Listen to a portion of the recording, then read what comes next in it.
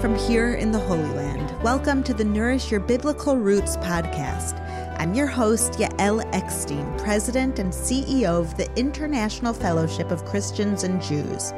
Each week, we'll explore the Jewish roots of your Christian faith and nourish those roots with inspirational insights and ancient teachings that are so relevant to our lives today. Let's get started.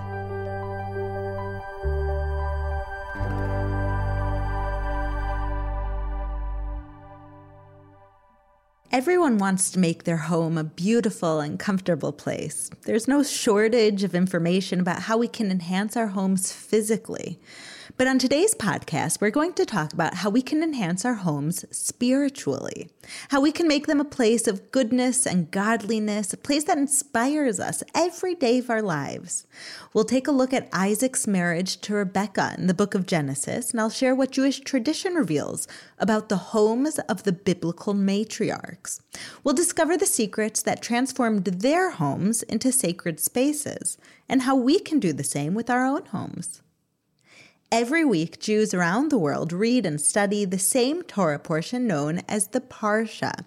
This week's Parsha is called Chayei Sarah, which means the life of Sarah, and it covers Genesis 23:1 through 25:18.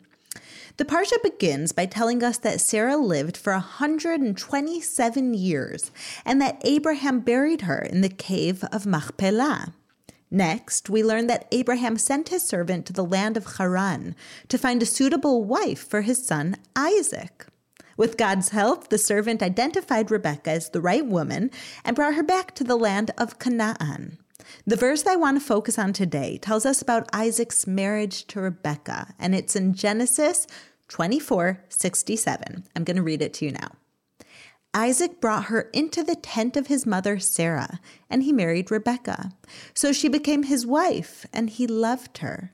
And Isaac was comforted after his mother's death. This verse tells us that Isaac married Rebekah and that he loved her. It also adds that Isaac's relationship with Rebekah was a source of comfort after losing his mother. Now, of course, no one can replace the loss of a loved one. We all know that personally. But it's not uncommon for people to feel some degree of comfort when they experience a new loving relationship, like a new spouse or a baby.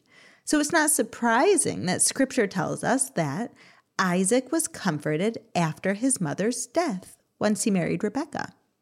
But according to Jewish tradition, Isaac was comforted by more than the loving relationship that he had with his new wife. When Rebekah came into Isaac's home, a part of Sarah returned along with her too. The rabbis taught that while Sarah was alive, there were 3 consistent miracles inside of her home. The first miracle was that the candles that Sarah lit each Friday evening before the Sabbath, before the Shabbat began, burned all week long until it was time to light the Shabbat candles once again. The second miracle was that there was a blessing in Sarah's dough. The way to understand this is that the bread that Sarah baked remained fresh all week long, just like the showbread that existed in the temple times. It never became stale or moldy. And remember, Sarah definitely didn't use preservatives.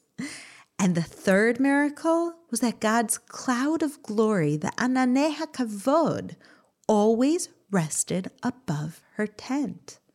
Isaac grew up with these miracles in his home, but when his mother's soul left the world, the miracles were gone too. We can only imagine how he felt Sarah's absence in such a profound way every single day. But when Isaac married Rebekah, all 3 miracles returned to Isaac's home. Now, these weren't just random miracles that God chose to bless both Sarah and Rebekah with. They were very symbolic. The rabbis explained that the miracles in their homes reflected the holiness and character of the women who lived inside of them.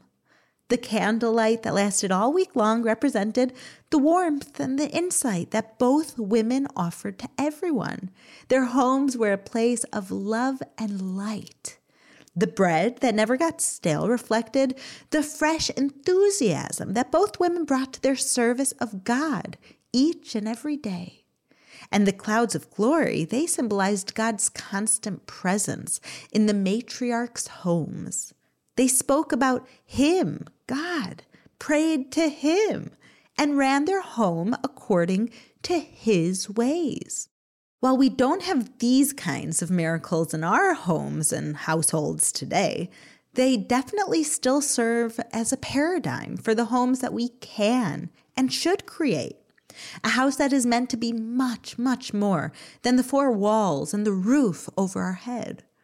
Our homes can, even today, without these miracles, become a place of holiness, a place of love and light, of service to God, and the place where we can feel the presence of God, as can everyone who lives in our home and visits it. And as people of faith, we shouldn't settle for anything less. I recently read an article about how the COVID pandemic forced people to stay home much more than usual, and the positive and negative results that being home so much has had on people's health. Everyone experienced this reality different, both mentally and physically. But researchers found that many people put a lot of effort into improving their homes during this time. Their physical homes, into do-it-yourself projects, home furnishings, and relationships with the people we live with. Everyone wants a home that looks good and that feels good to be in. Home should be a place where we feel safe and protected, where we feel welcomed and loved. But the best homes are the ones where God is present, where the values of the Bible are upheld and where we are inspired to be the best versions of ourselves. You know those homes where you just walk in the door and you feel it. You feel the holiness in the presence of God and you just want to be there. According to Jewish tradition, now that the Holy Temple in Jerusalem no longer stands, we are called to turn our homes into mini temples, into mini sanctuaries, into places where we serve God like the priests once did and become a source of blessings for the entire world, a place where God wants to dwell. As people of faith, we all strive to create homes that overflow with love and light, with goodness, with godliness.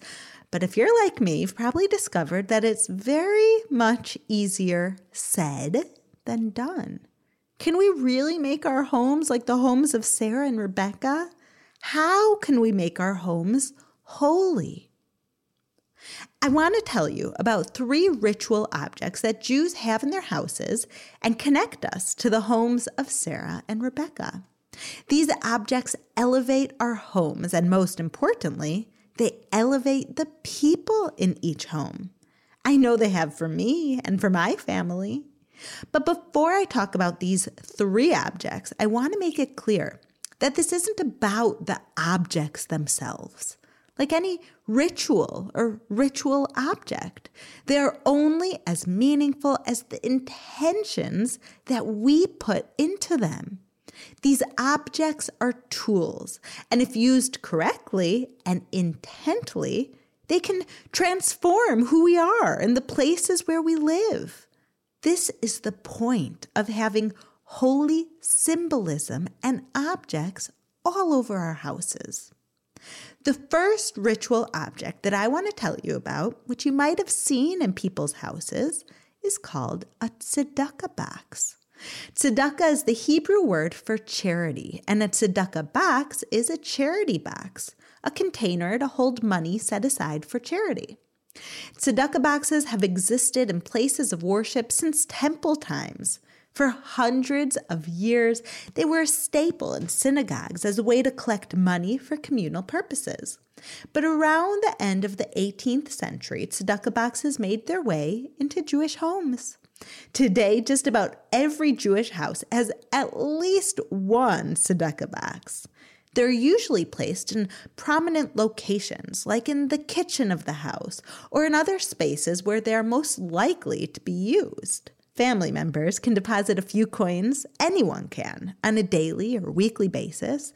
And then when the box is filled, the money is given, you guessed it, to charity.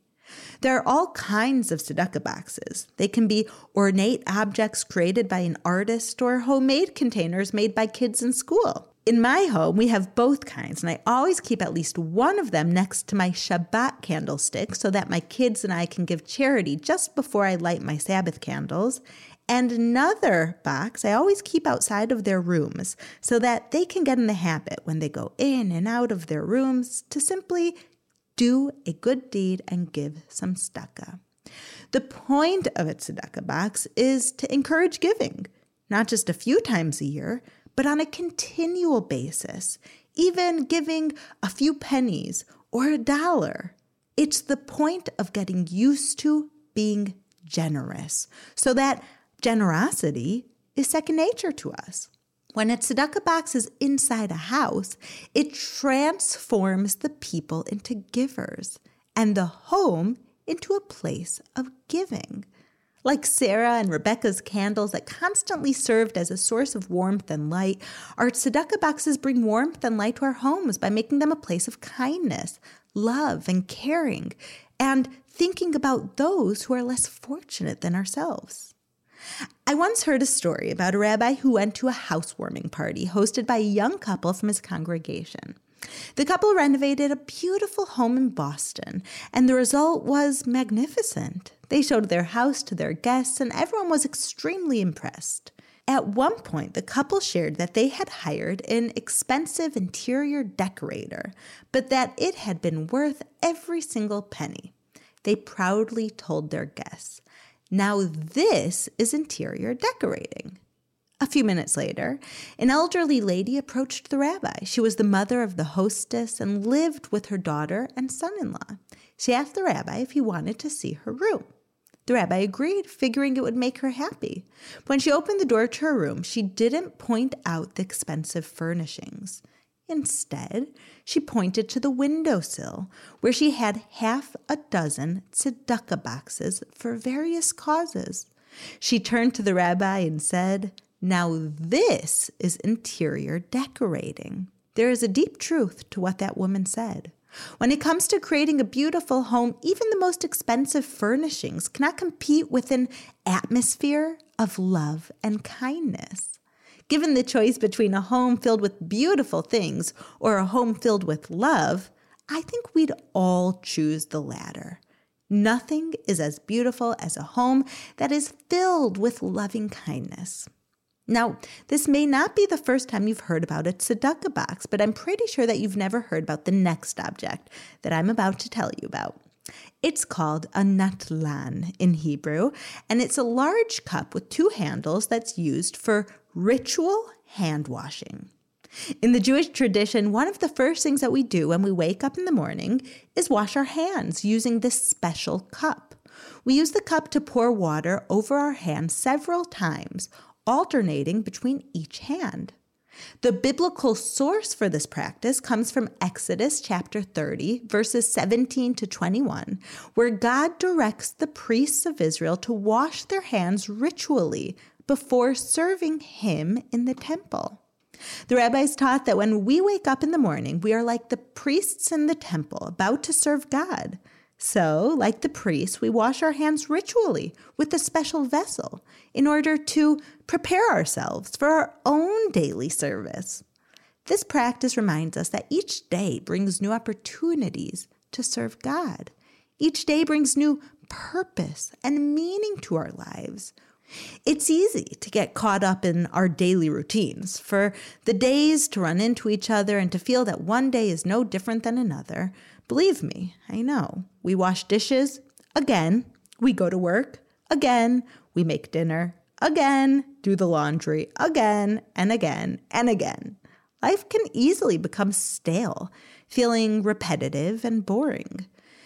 But washing our hands in the morning reminds us that this day is a new day and that we have a new purpose to fulfill.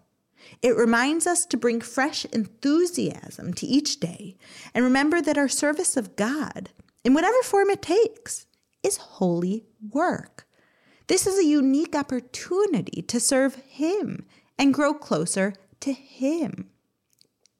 One of the blessings in the homes of Sarah and Rebecca was that the bread that they baked was always fresh, because Sarah and Rebecca always served God with fresh enthusiasm. When I used the natlan, this special washing cup, to wash my hands in the morning, I try to connect to Sarah and Rebecca and to begin each day inspired to serve God. I remember that even the housework is holy work, and that each day is a gift. Something I never had before and never will have again. And when I feel inspired and excited about my day, the energy of my house is different.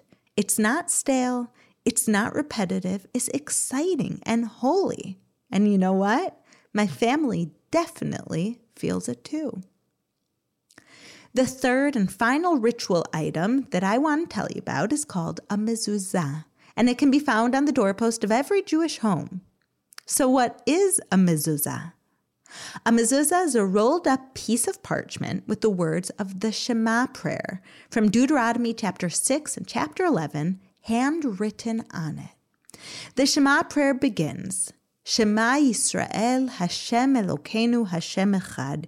Hear, O Israel, the Lord our God, the Lord is one, and declares our faith in God. The word mezuzah literally means doorpost, and mezuzah scrolls are placed on every doorpost of our homes. Can you think of another place in the Bible where the nation of Israel declared their faith in God by placing something on their doorposts? That's right. As you might have guessed, this practice has its roots directly in the Bible, in the blood that the ancient Israelites placed on their doorposts during the final plague in Egypt, the killing of the firstborn. The blood on the doorposts declared their faith in God and protected them from the plague. But the actual source for having a mezuzah on our doorposts is from the Shema prayer itself. The passages in Deuteronomy tell us to love God and to follow his commandments. In chapter 6, verse 9, we read, "Write them on the door frames of your houses and on your gates." This directive has been fulfilled for thousands of years, and even today, if you look at the doorposts of ancient homes in Israel or towns anywhere in the world where Jews once lived, you can find indentations on the doorposts of their homes, evidence that a mezuzah was once there and that Jews once lived there. Usually, a mezuzah scroll is placed inside a specially made container.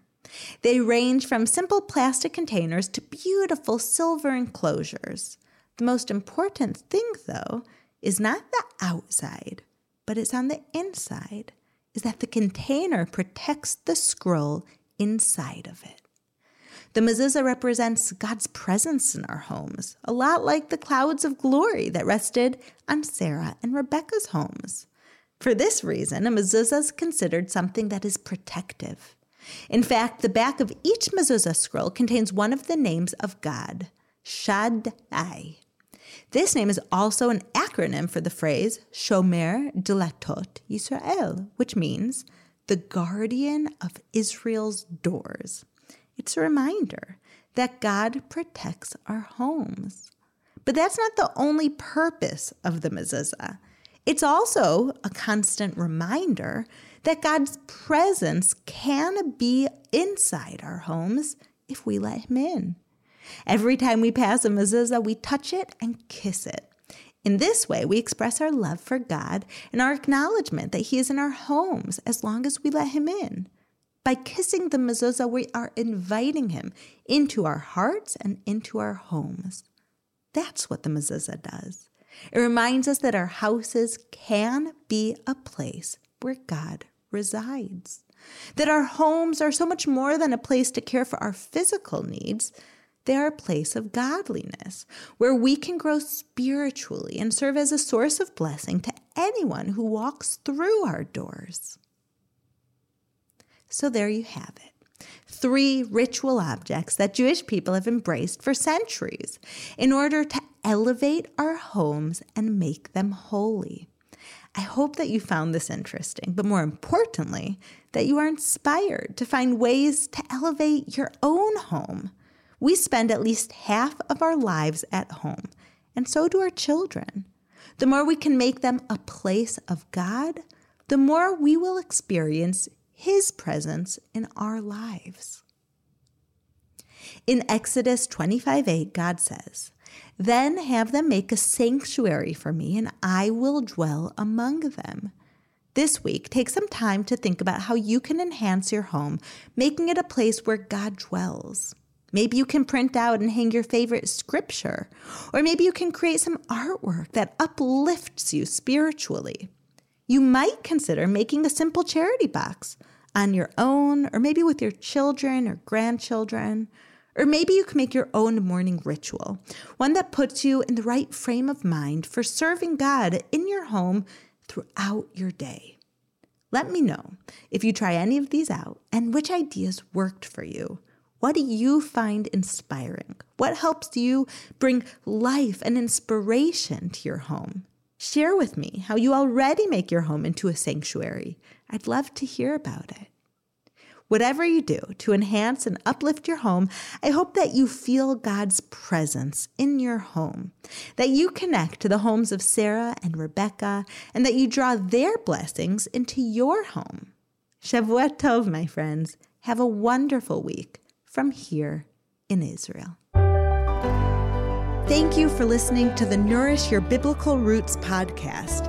If you like what you have heard, visit me at mybiblicalroots.org for more of my teachings, videos, blogs, and books. You can also follow me on Instagram at Yael_Eckstein or on Facebook at Yael Eckstein. Shalom, and see you next week.